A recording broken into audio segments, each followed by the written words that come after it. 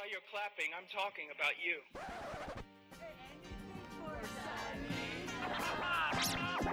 We love you, Lord! Jesus Christ! In Mexican. You're Puerto Rican? Yeah, I'm Puerto Rican. I would really appreciate it if we would use the term biblical. Mucha crema tus tacos y se te quema el arroz. Hell yeah, mofongo. Rather than just using the word reform. Yo, what's up, everybody? Welcome to another episode of For Christ y Cultura. I'm here with my beautiful, my gorgeous, my handsome co-host. You gonna stop calling me gorgeous, bro? On a Sunday night. My name's Josue from Philadelphia. I meant it for Lauren. And due to unexpected, unforeseen technical difficulties, Miss Lauren Padilla, our co-host, is not going to be on this conversation. I know, it's heartbreaking, but she will be on the next one. So we try to work it out for you guys, and I hope you guys enjoy the rest of the episode. Yeah. Hey, who said? Oh, come on. Who said men couldn't be beautiful? Sway is true. This is true. I'm challenging. Sway is a prime example. I'm challenging gender norms all over the place. What's up, everybody? How you guys been? How was your week? What has God shown in your life today? Not today, but this week. Man, it's been a dope week over here in Philadelphia. Got time to spend with some friends and pray with some friends, and work has been dope. But the highlight of my week was just spending time with my wife and my boy. Dope. That's awesome. Yeah, I seen that on Instagram. So if you listeners want to follow us on Instagram, you can, because we are actually real people and we post stuff. Or like if you're weird like me, I actually made a couple videos this morning, shouting out the homies. There's a couple people who shouted us out on their podcast, or they featured one of us, me, on the podcast on one of their podcasts, and I just made a little clip, just pretty much shouting them out. So did you guys see that? I saw that. And if you haven't seen it, go check out the video that I did for Pastor Rudy Rubio. It's on our IG page, and if you really, really want to get the context and want to laugh a little bit more, you got to follow him, and it's kind of like a little inside joke. The video is going to make you laugh. So shout out Reform Raza and shout out Hood Grace. Those are the homies right there. Rudy Rubio, you know you're the big homie, bro. Yeah, so I've been listening to Rudy since before Hood Grace, when he was Grace and Two Fingers. Grace and Two Fingers, yeah. And yes. Yeah, Rudy's just a dope dude. I need to listen to the other podcasts though. I need to. You haven't? I haven't. The only other podcast I listened to was the Berean Room. The Berean Room. Oh yeah, shout out you, bro. Shout him out, man. Shout him out. Jediel from Tampa. The dude's what's up, Jediel? Yeah, he's a solid brother, man, and his podcast is a video podcast. It's just like a vlog cast. It's weird. It's dope. On YouTube. Mm-hmm. It's definitely innovative. Yeah, the homie's dope. He tackles some big theological subjects, and he does it in a way where it's easy to understand. And I don't know, his interview with Loso was super dope too. So shout out the Berean Room.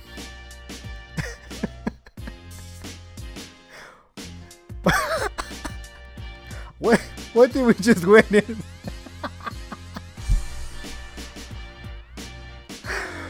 So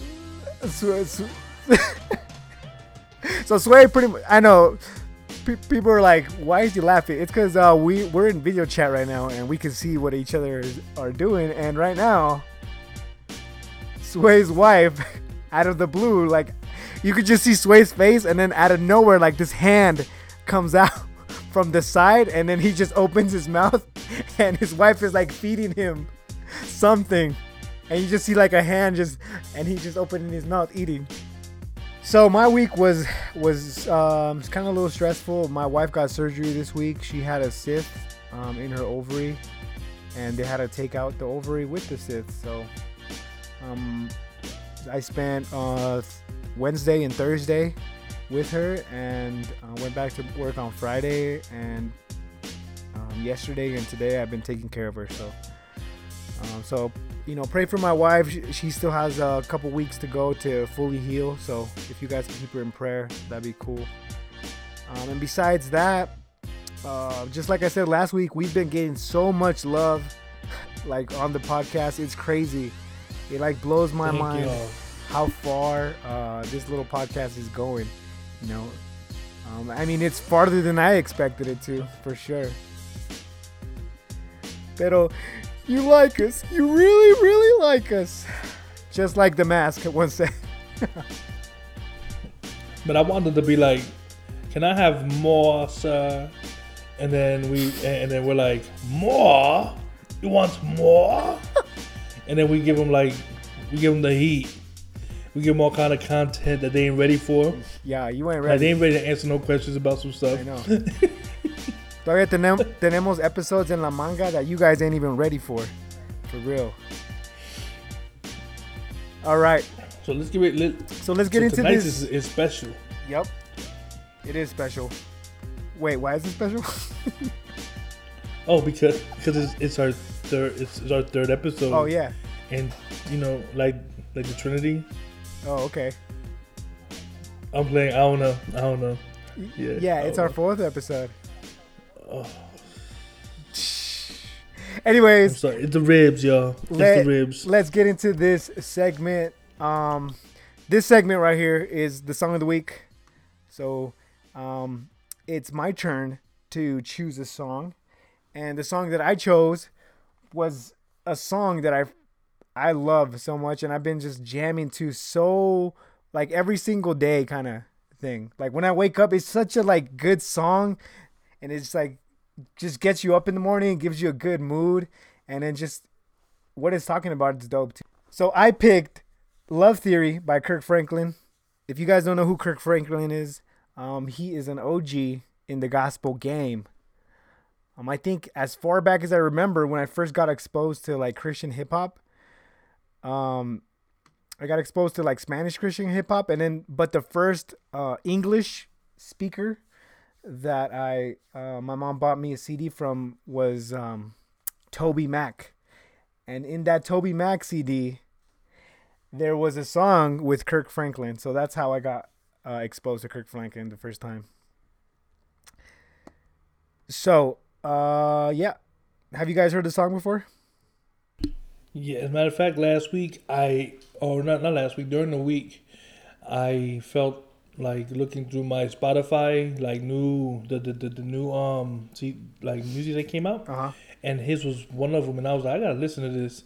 And when I heard a few of the songs, but specifically the one that you're choosing, I was like, yo, this is it right here. Yeah, it's the whole album is fire. It is. Okay, so we're gonna play that song right here for you guys. This is Love Theory by Kirk Franklin. See you guys on the other side. Brothers and sisters, I want to welcome you back to life. Back to the one that can make your next chapter your best chapter. Hallelujah. How can it be that you love the most unlovable part of me? How could you see your life was the only gift I'll ever need to be free? It's amazing with you. I win even if I lose. Everything's working for my good for always. Come on. He saves the day. He will come through.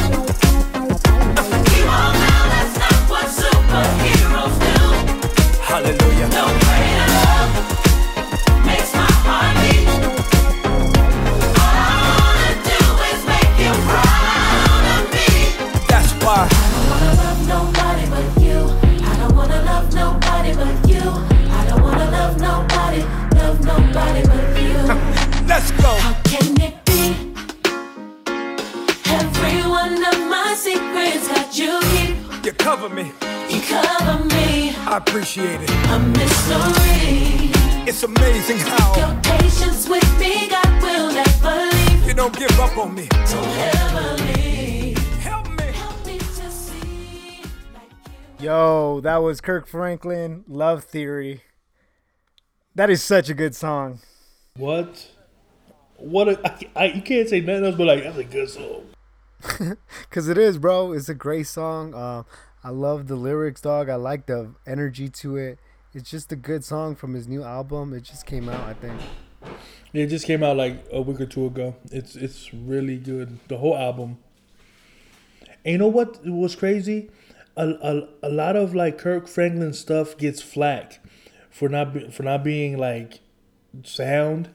But this album was like, I'm like, who he talking to? Bro, and it gets flack from like people that we run in circles with. It's not everybody, bro.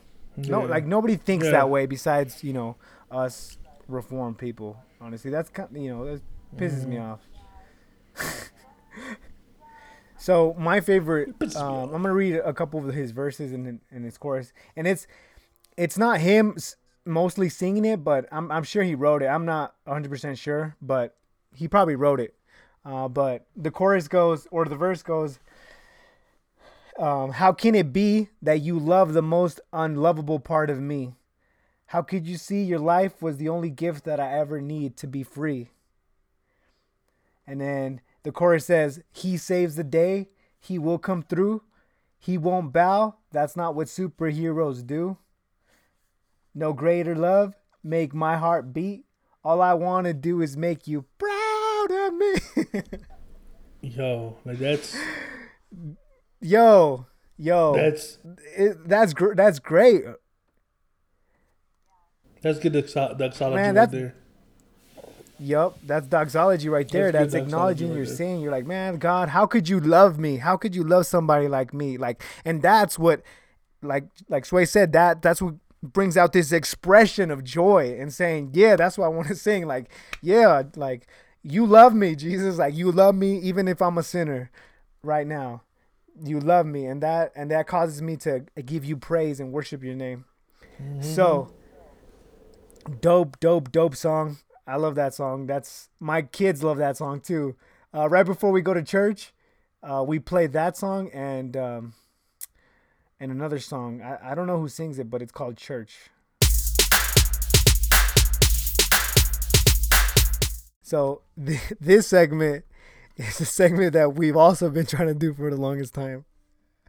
But looks like today we're gonna do it. So The next segment is Internet Be Wilding. Esta segment is pretty much us talking about a trending topic on the internet. Today, the trending topic is Pastor David Platt praying over our president, Donald Trump. And and everybody's response to it and how you guys feel. So I'm curious about your guys' thoughts on that. Sway, you could go first. Let me gather my thoughts. Like honestly, I honestly rather hear y'all first. Okay, so here my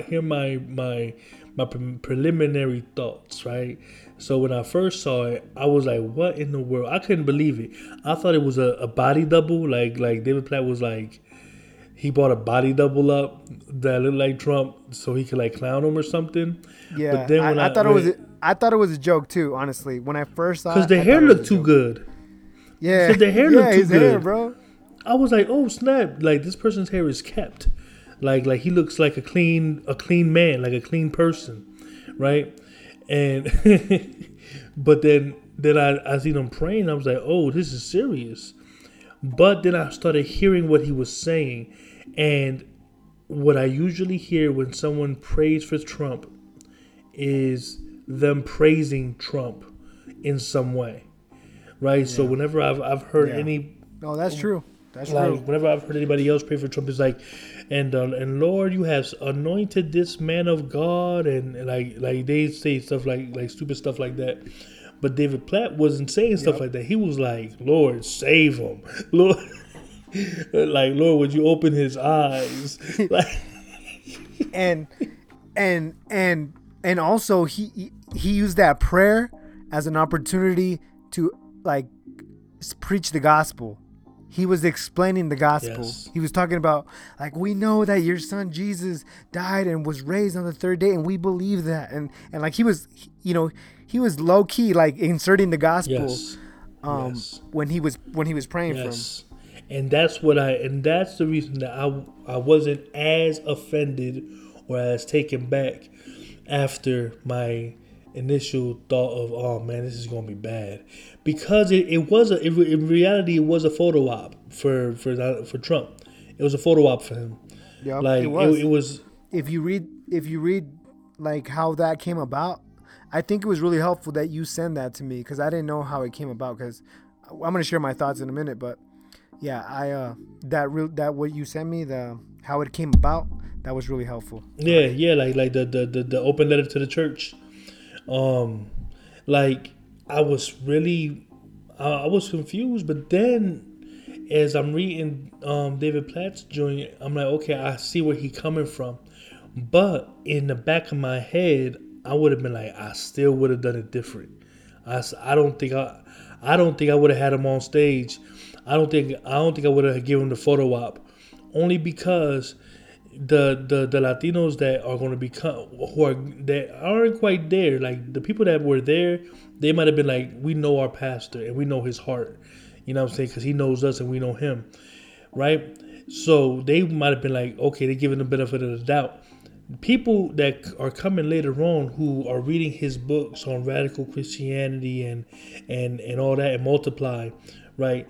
They might come in and see that at some point and say, well, he took a picture with who? No, I can't stay at this place. Like he's aligning himself with someone who hates me and who hates my people. You know, like that's how. So I wouldn't have given him the photo op, because that's exactly what it was, and it killed me to hear the people cheering in the background as like clapping for him. And I'm like, does David Platt know that this many people at his church are really like gung ho for Trump? And like, is he even? I mean, there's nothing sinful in being a Trump supporter, but what about Trump are they actually liking? Supporting, yeah. Like, what exactly about him are they supporting?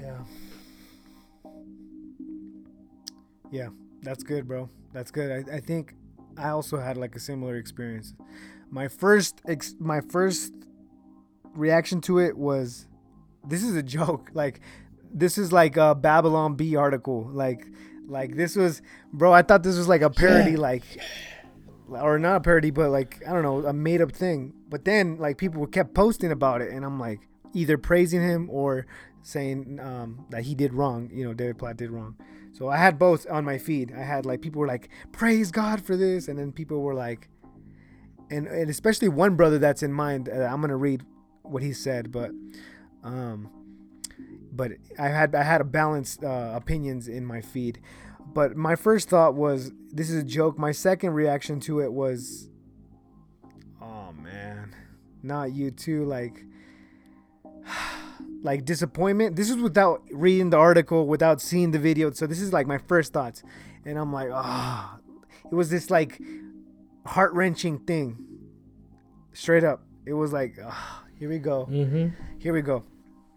Okay, so that's my first reaction. So I didn't like it. I was like, man, why? But then I was like, you know what? I gotta see this video. Like, I can't just be biased, because, you know,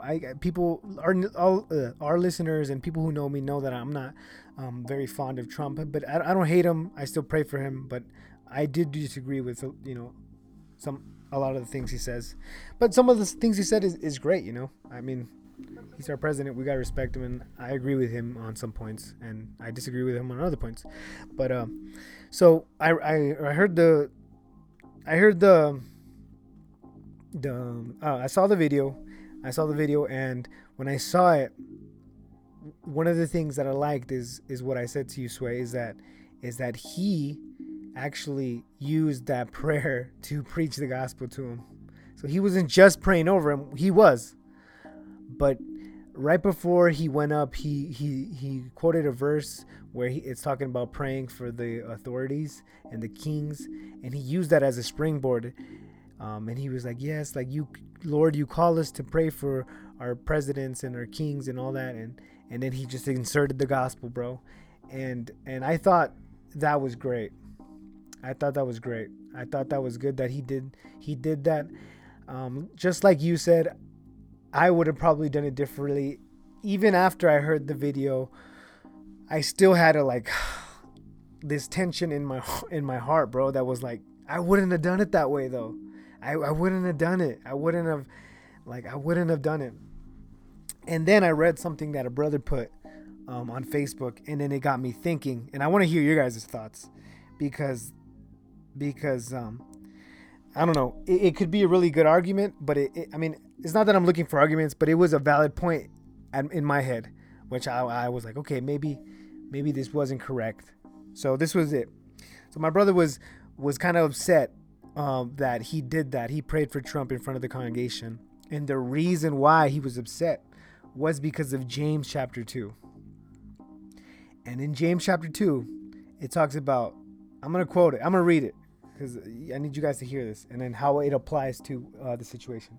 My brothers, show no partiality as you hold the faith in our Lord Jesus Christ, the Lord of glory. For if a man wearing a gold ring and fine clothing comes to your assembly, and a poor man in his shabby clothing also comes in, and if you pay attention to the one who wears the fine clothes and say, you sit here in a good place, while you say to the poor man, you stand over here and sit down at my feet, have you not then made distinctions among yourselves and became judges with evil thoughts? Listen, my beloved brothers, has not God chosen those who are poor in the world to become rich and heirs of the kingdom? So what he was saying with that is that he did not agree. He's a pastor, so he was saying if he would have came to my church, I would have not put him in the worship service in front of everybody so they could pray for him. He's like, I would pray for him because we're called to pray for him. But I would do it after. I would make him sit and hear the sermon and then pray for him when it's all over, with multiple people there. I wouldn't have put him in a pedestal where it was like a big show and there was cameras and people were like right in the middle of the worship service. I would have never done that. So that's what the brother was saying. And he used that text to say, this is why I believe that, because we shouldn't show partiality to whoever. I don't care if the king comes. I don't care if the president comes. I don't care. He's sitting there in the congregation. He's getting no special treatment. And he got a lot of flack for it. So what are you guys' thoughts about that? I don't disagree with him. I don't disagree with that. I think that's a fair point. I think that's a good point at that. I think that also the way that David Platt was caught off guard with it is something that I take into consideration. Yeah, that's and then that's what I was gonna get to. So my first thoughts, my second thoughts, and then I heard this thing on Facebook. I read this thing on Facebook, and I agree with the brother. But then you sent me that link, which was David Platt explained to his church why he did it and how it came about. So in that letter, he's like, this happened like in super short notice. And he's like, I was up there and I got a text saying like the president is coming. Like, and yeah, bro, like we could go on and how he is wrong for doing it and all that, bro. But the fact of the matter is, bro, like we all do things like a la mera hora that's like not correct. Like we don't know what to do. Like when you catch us off guard, like we're like, oh crap, what am I gonna do? What do I do? And the brother said, the best thing that I could do, the only thing I could think about right now, like so quick notice, is pray for him and preach the gospel to him. And in that letter, he said that right before he came in, he got a chance. He actually did get a chance to talk to him alone and to actually explain the gospel to him. That's what he said. Him and an elder or something. Yeah. Got a chance to talk to him.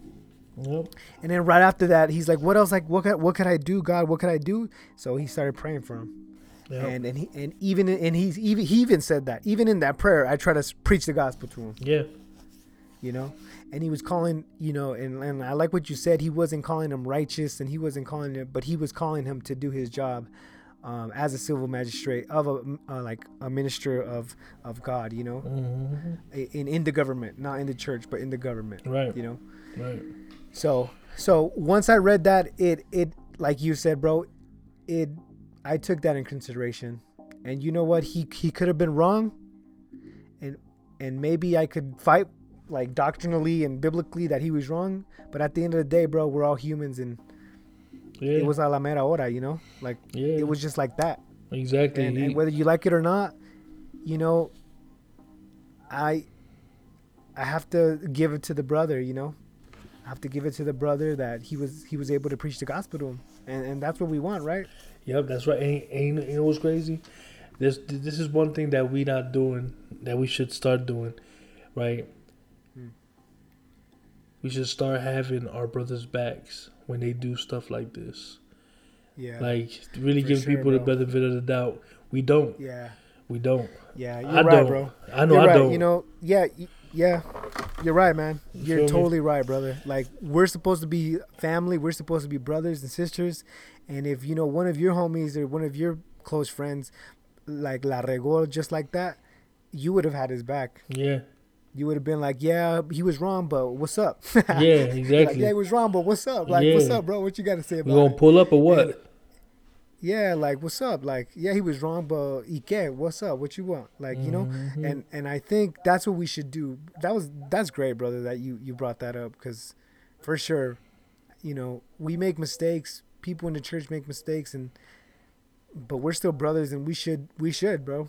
We should have his back and not disown him. That's right. That's a good check for us too, you know, for us. And the positions that we stand and the sides that we've chosen in this whole discussion, I think that's a good lesson for us too. Yeah, absolutely.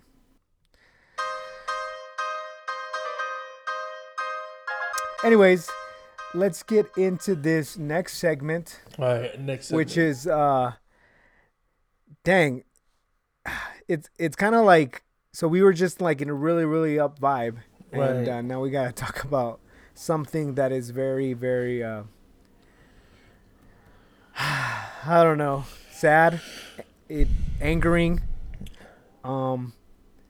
very moving. Yeah, touching. So have you guys seen, we're going to talk about When They See Us. It's a documentary on Netflix. I'm sure by the time this comes out, most of you have seen it, or if not, then you should see it. Yeah, so Sway, you want to talk about why you chose this for our topic?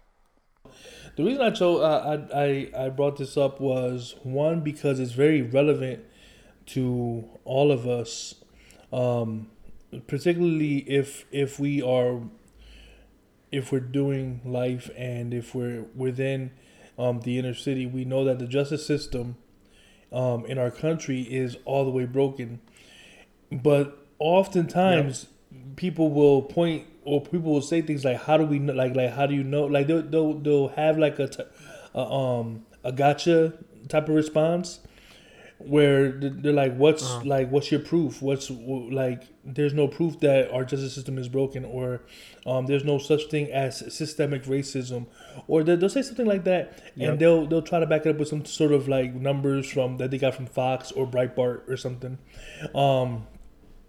But what we see in When They See Us, in the movie, that When They See Us, we see the reality of what actually happens some of the times when people get apprehended. So the movie's about 5 young men.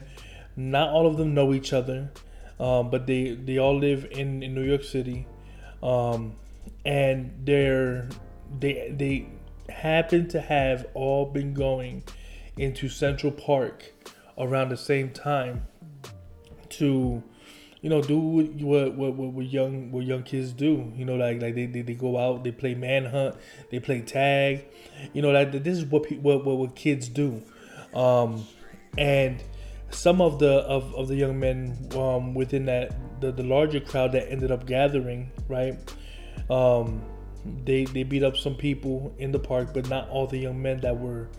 Matter of fact, none of the young men that were caught, who are now known as the Central Park Five, none of them had anything to do with that assault.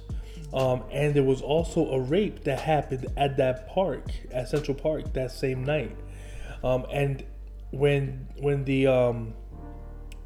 one of the detectives, I believe it was one of the main detectives, Linda Fierstein, something like that. When she got a hold of the case, she was stone cold, she made a beeline for the idea that it had to be one of these African American kids or a few of these African American kids that committed this crime of raping this white young lady. I don't like using the term white, but I use it in this particular context only because I don't think white is not a real thing, but just for conversation's sake, I use it.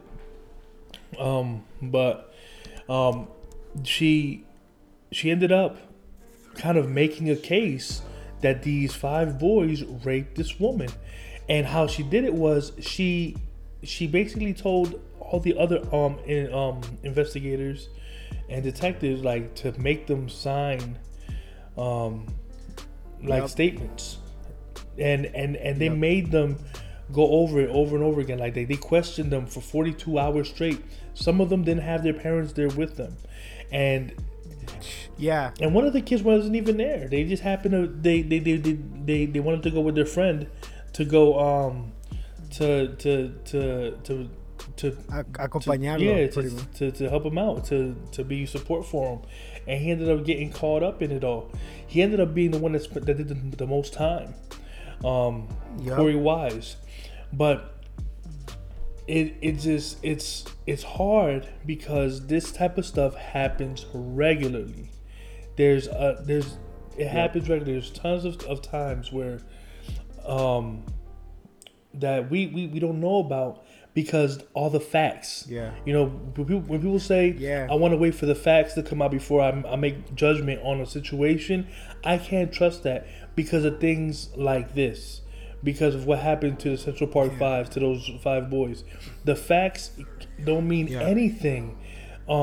Because they don't mean anything when people are being coerced to sign statements that say that they did things that they didn't do, and they're being coerced. People don't know any better. In my life, I remember. Should I say it? No, I'm thinking. So in my life, there has been times where I've heard of people being coerced to say something. Oh yeah, me too, bro. That they weren't a part of.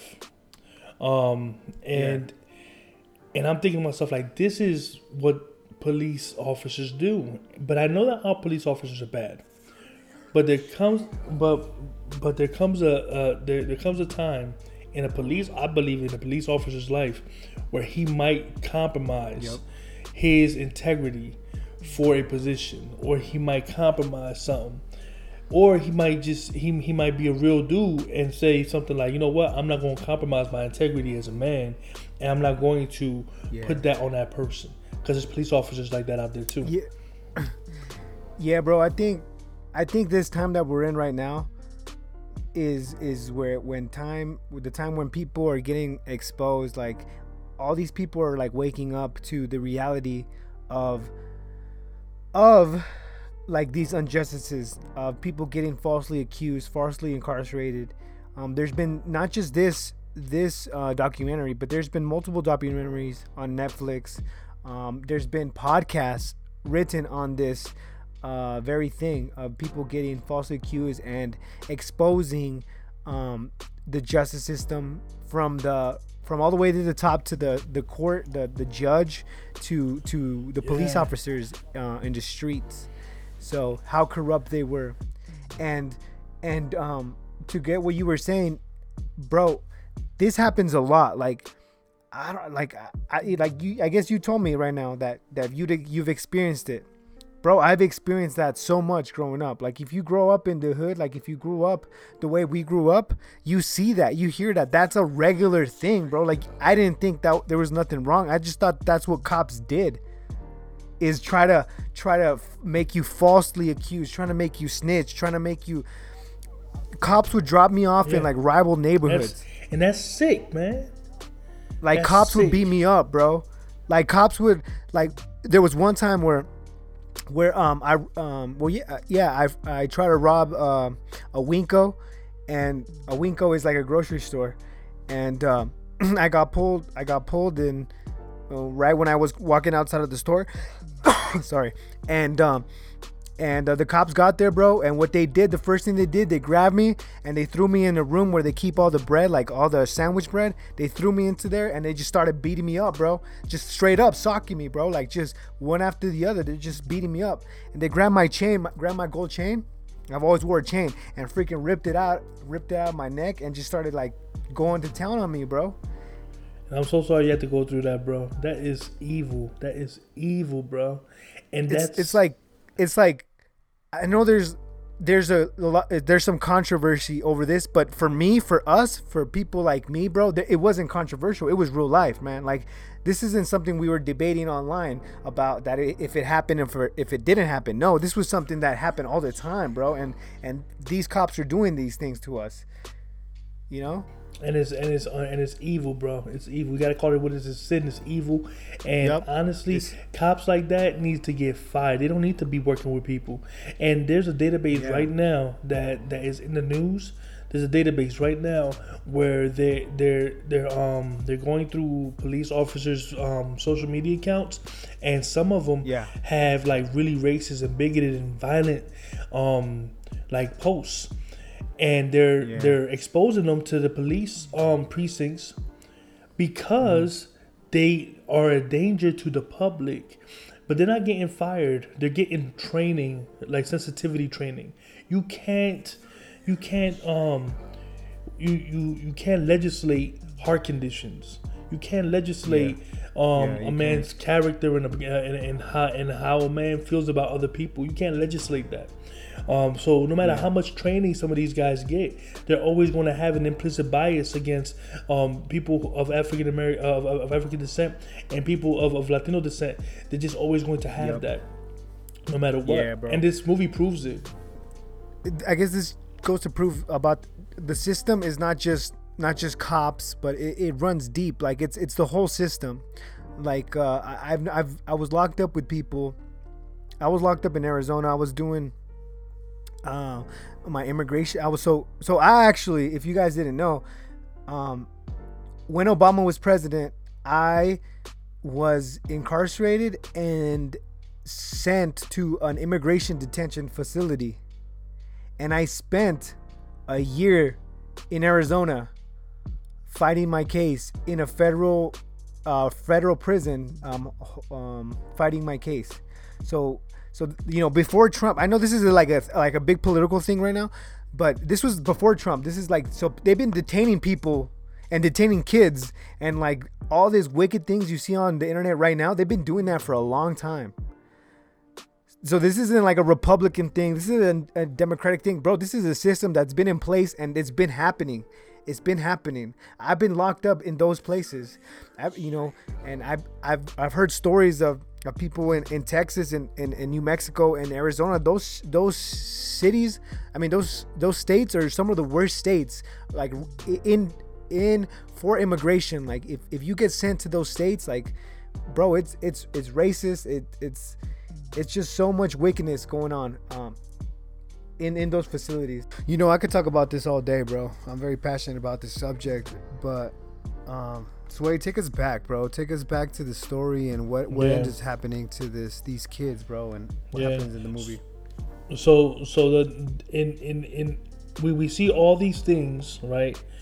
Like similar things that we're all talking about in this movie, and they all end up going to prison for a long time. They come out as adults. They go in as 14, 15, and 16-year-old kids, and they all come out in their late 20s and some 30s, right? And they spend all that time in there. I'm not going to spoil. I'm not going to give any spoilers. But if you haven't seen it, see it. It will at least it'll make you empathize with people who talk about the broken justice system.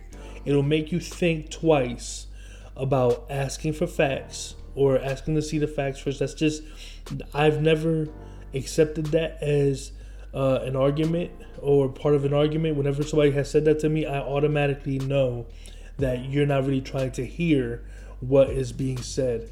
So if you watch the movie, you might think about how you approach conversations with friends or even on Facebook or on social media.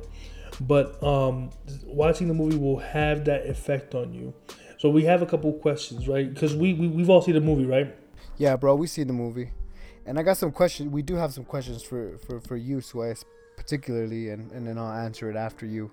But because of this movie, bro, do you think it affects the way you parent and the things that you teach your kids? Like when it comes to them asking you to go out in the streets in your neighborhood or even outside of your neighborhood, bro? Like, does this movie and the realities of this movie affect the way that you parent your kids?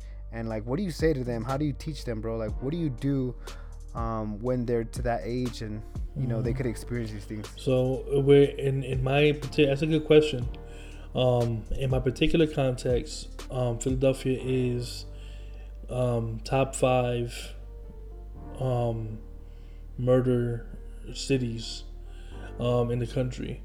That means what that means for me is, like I mentioned to you guys earlier, that it sounded like somebody got dumped on down the street. That means that somebody got shot with the whole clip, all 16 bullets, yeah, the chamber. Yeah.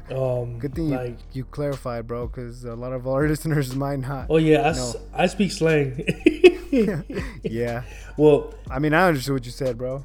But also somebody did dump a body last week around the corner from where I live. It was a woman's body, and they put it in the trash. So that was that. And around the corner from about 5 blocks up, somebody got shot 11 times the same day that the woman's body was found.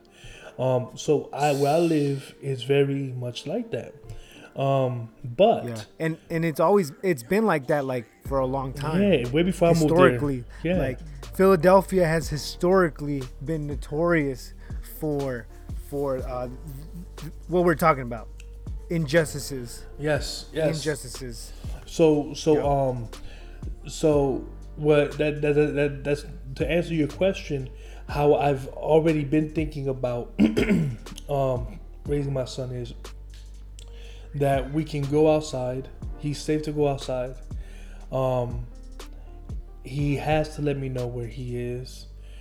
If he's going to get off the block, that's a different story.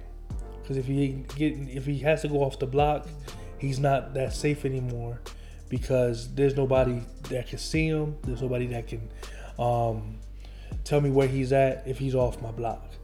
And straight. A lot of people get hit by stray bullets in Philadelphia, so you don't even have to be. You don't have to have beef to die out here. You can get hit because somebody don't know how to shoot, and that's sad. A sad reality out here. So, will I keep a leash on my boy? I don't think I'm gonna keep a tight leash on him, because I'm gonna train him up from now to how to make moves. But when he gets 15, 16, and he's gonna start, smelling himself, and he's gonna think that he know it all. At that point, I'm gonna just let him know, like, these are what it is out here. You've seen what it is. It's safer in the house with your Xbox or whatever they have at that time, than it is outside. And that's how it's just going to have to be. You know. Yeah. That's a good question, though. Yeah. For me, I think it starts when they're young. My kids, my oldest kid is 7 right now, and the little boy he's 3. So I think this conversation starts at is at like a biblical foundation, because you have to train up a child where he wants to go. So it's multifaceted. So on the one hand, I'm gonna tell him that he shouldn't be in these places, he should watch his back pretty much. He should walk in the paths of righteousness, that he should do everything to be at peace with all men all the time. You know, there's that one part where you have to teach him to be good, to love God and love neighbor, and to do his part in whatever, you know, because a lot of the times there, you know, I was just messing up, and I was there, and a lot of, I'm not saying I deserved like the police beating, but being arrested, you know, I was doing things and I got arrested for it, you know, that was a consequence. So I'll teach him that side, right, to walk a righteous life and to love Christ and to love, but on the other hand, I gotta also tell him about the history of our people and the history of injustices with our people and things that have happened, not just in my city, but in Philadelphia, in Los Angeles, in New York, all the things that that has been exposed and is real, and say like, look, this is what happens. Like, this is what happens even when you're doing all the right things, right?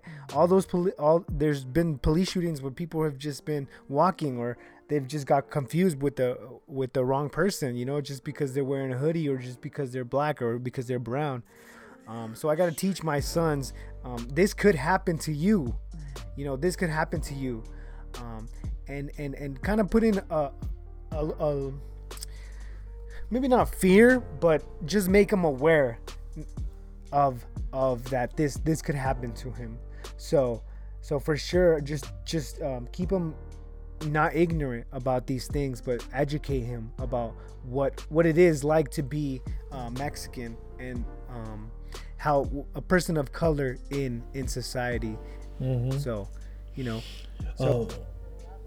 one quick thing that I wanted to point out from this movie and from my experience, and I'm sure Sway has similar experiences to this, but you know, we're not saying that all cops are evil, all cops are wrong, and we hate cops and F the police. So that is not what I'm saying, you know. Though I felt like that when I watched it. Oh yeah, I did too. We'll get to that. So, but as a young juvenile, I did have hatred for the police, and people don't understand that until they see this movie, because these things that these kids were going through, you know, I might have not gone through that extently. I didn't get falsely accused and falsely incarcerated, but those things did happen to me. And the story that I shared, I've got beat up. I've got forced to tell stuff that wasn't true. I've got all these things, and sadly, what made me hate cops was my own people. Was not white cops. It wasn't even black cops, bro. It was my own raza that were cops that did this to me. Like, my own people did this to me. So I didn't even hate my race. Like, I hated the badge, what that badge represented. And the worst ones were people that were my race. That was the worst ones. And the reason I said that too, and I think is relevant to what we're discussing, is because in the movie you see that it's not just the cops or the white prosecutor that is guilty of this injustice, bro.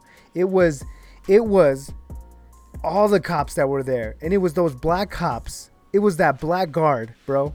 It was the black guard. It was all those colored people in there that knew the nurse.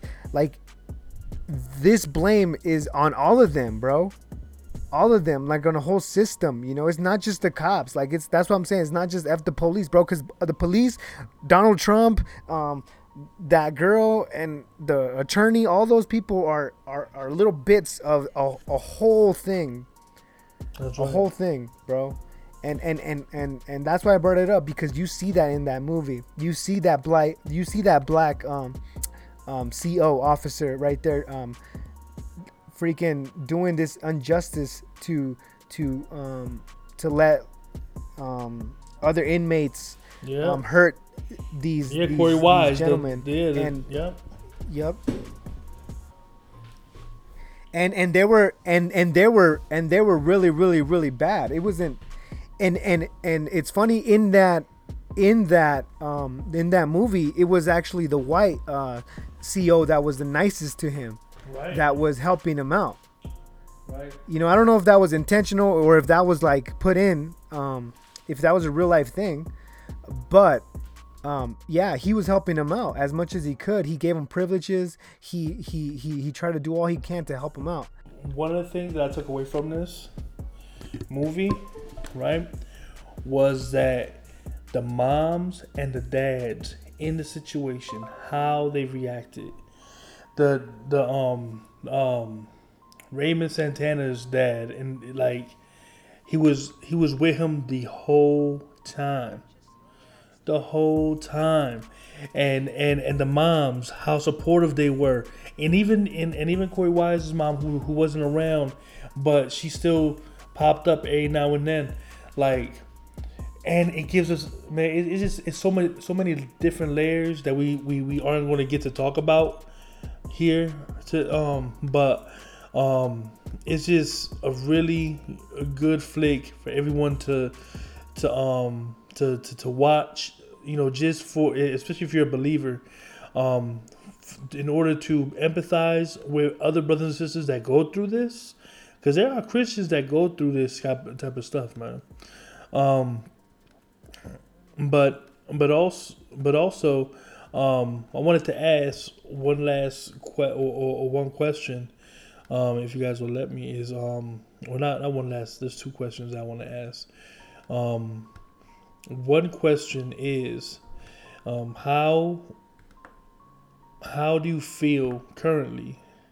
And Lauren, this might be a little bit different. Like, the answer might be different from ours.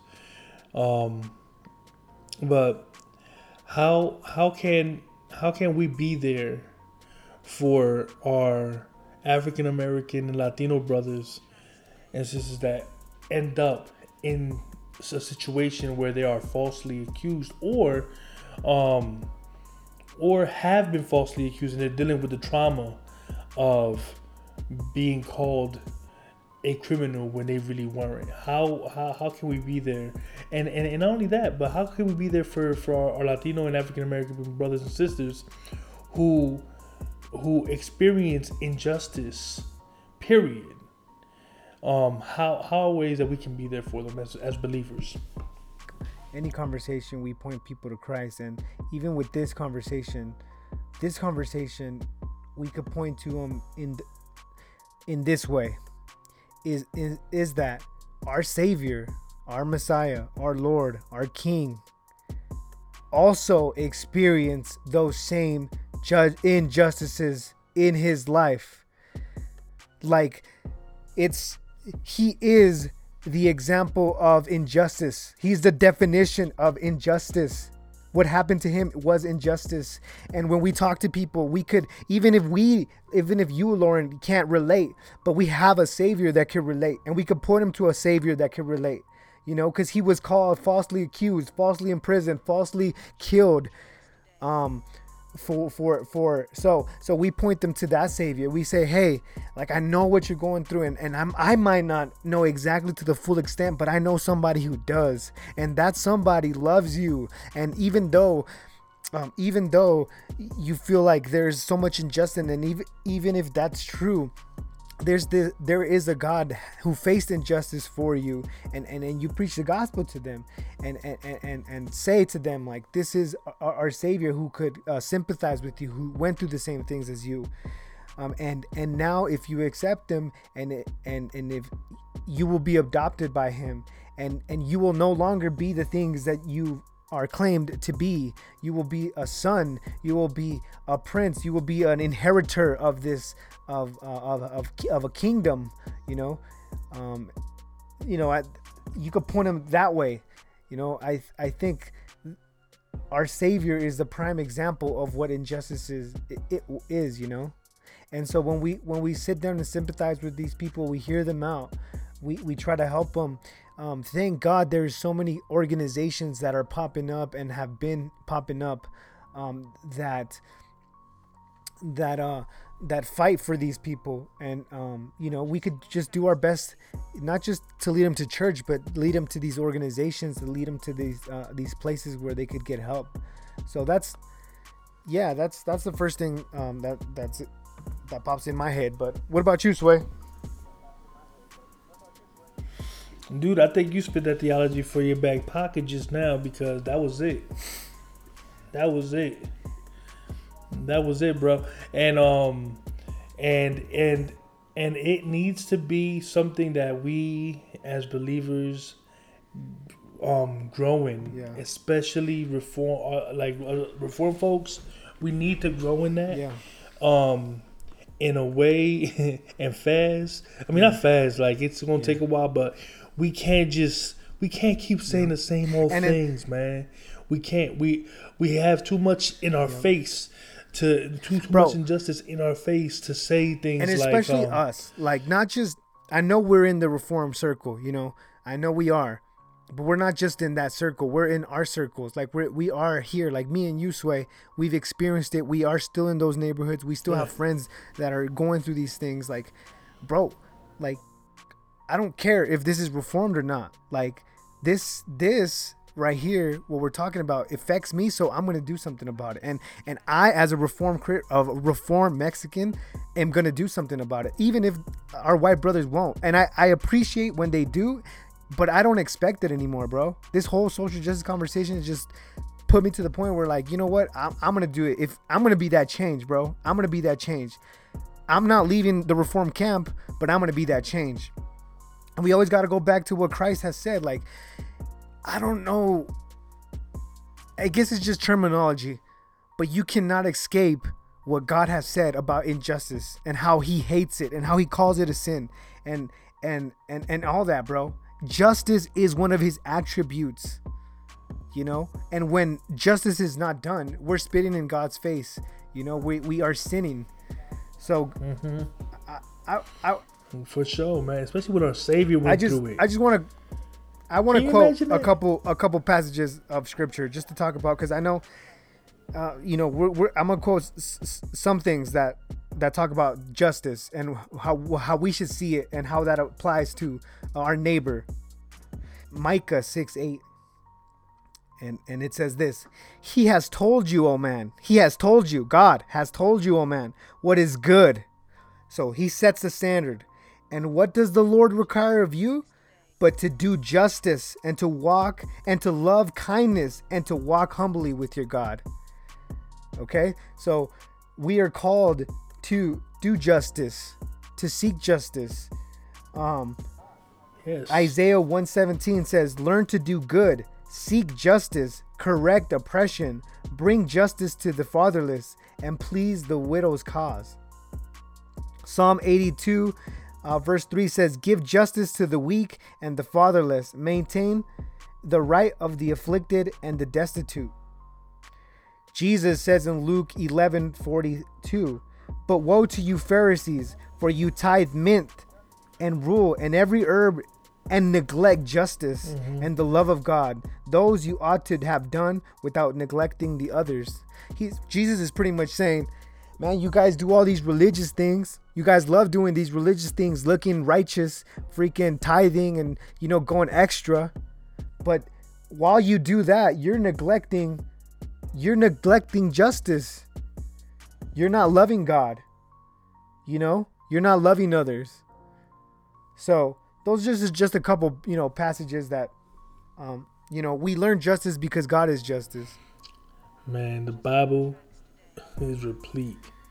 The Bible is replete with this stuff, man. And unfortunately, we live in a culture that doesn't value certain people over others. They, you know, and that is the root cause of denying justice. The root cause is that if you end up fighting for justice in some cases, then you will be not enabling, but you'll be what's the word? You'll be encouraging, or I forget what the word that I'm looking for is, but basically you'll be giving people who they don't want to have a hand up. It ends up being that it's white supremacy. I didn't want to say. I want to say it, but it is what it is. And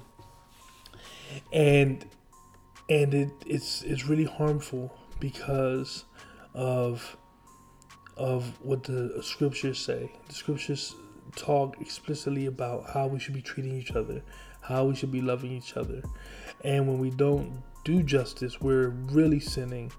When we try to make justice into something else, it ends up being backwards. And movies like When They See Us show us that in government, in places of power, there are people who are willing to lie.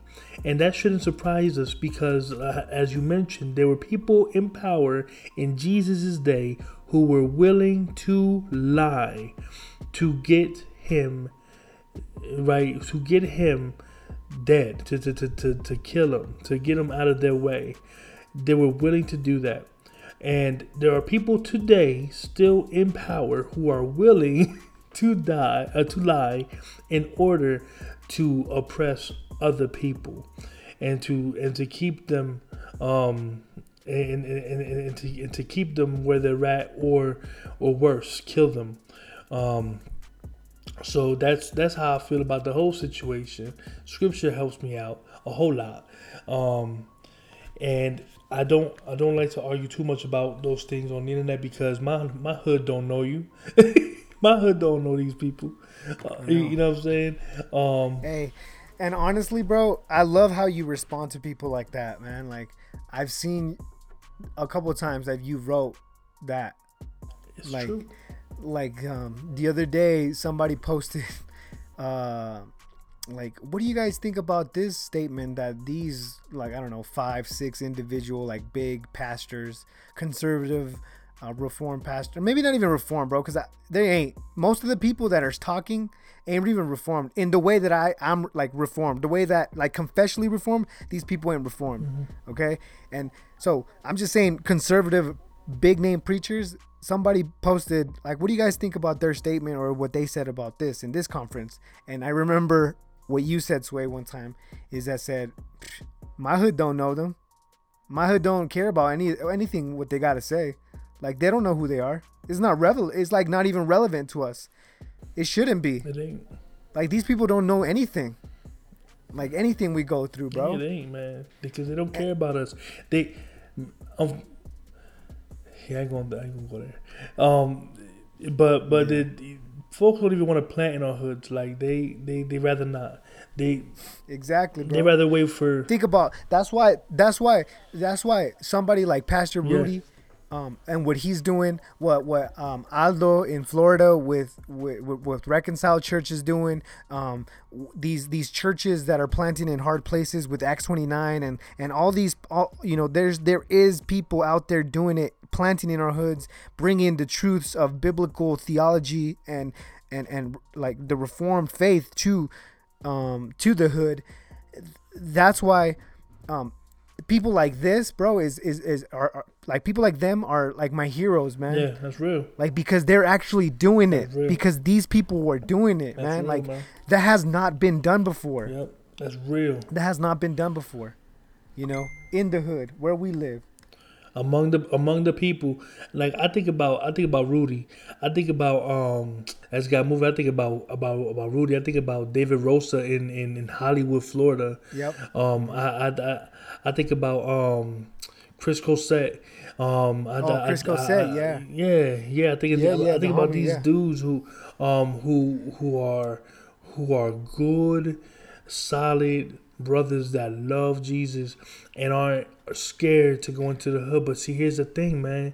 The thing is that it's really hard for them to do it with some of their core denominations, because some of their core denominations is going to be like, well, the first thing is it going to be English or Spanish? If it's Spanish, we'll do it because we know the Latinos give money, so we know it's viable. I mean, I'm gonna keep it 100. That's what I've heard people say that. Like if it's an English speaking church in the hood, they might not do it because folks don't give.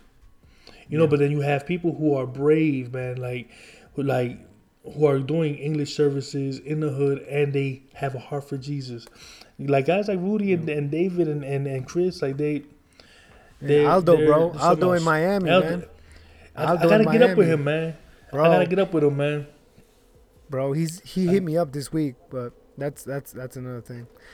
Yeah, man, but you know, bro, we gotta be that change. And now that us as Latinos, that's one of the things we're doing with this podcast, bro, is just equipping us, especially us, man, us, the people who are here serving the communities and you know, we're talking about this movie and how that applies to our Christian walk and to our daily lives as Latinos. So yeah, man, like that was deep, bro. That was deep. Thank you everybody for tuning in to another episode of For Christ y Cultura. It's been such a blessing. This was a deep subject, and we kind of ranted a little bit. We went all over the place a little bit, but I hope this was helpful. This was just straight up. It was kind of not scripted, and even though we had a guideline, we kind of took it the way it was. Just a normal conversation between two brothers and a sister. So it was just an honest conversation of how we think through these things and how we apply these to our lives, our context, and apply it to our faith. You know, so. Really, really dope conversation. Thank you, everybody who is tuning in, who subscribed, who's giving us feedback. If you want to be on the show, you should leave a voicemail. The number is 775-391-0704. You could be on this podcast. So thank you, everybody. Yeah, man. So don't forget to subscribe to our podcast wherever you listen to podcasts. Also, like our Christ y Cultura on Facebook. Wait, hold on. I gotta say that over again. Subscribe to our podcast wherever you listen to podcasts. Also, like For Christ y Cultura on Facebook and follow us on Instagram. And like Jonathan said, call us on 775-391-0704 and you might get on the show. Give us your questions. Give us your feedback. Cuss me out in Christianese. Do that. For Christ y Cultura. Peace. Yeah. Everybody got the answers. They said that they plan is the master. They preach it to us like they pastors. Amen. Yeah. The government treat us like cancer. The prison system make us bastards. I sent on the news and it's plastered. We can't even turn to charity. They make money off our tragedy. They get the money. If life is school of hard knocks, the street will teach you like academy. Everybody in a glass house tell us what we need to do to make it out. When they was born on the mountaintop, they ain't seen the bottom. They don't know the route. You think that we choose this environment? I wish I could choose that entitlement. Instead of being born in poverty and hungry hyenas surrounding me. The Fortune 500 won't hire me, so we create our own economies with dope money, our salary, just to feed our families. I close my eyes and pray that God deliver me. Churches moving to our hood, but they don't come and speak. I don't know you. Why they gentrify? We risk our life. Selling dope, probably die not knowing Christ. Cold world, most of my kin, that it depend. That's why I'm an Eskimo. I bought an igloo and put on my wrist. Ran out of option, we gotta survive, so we taking risks.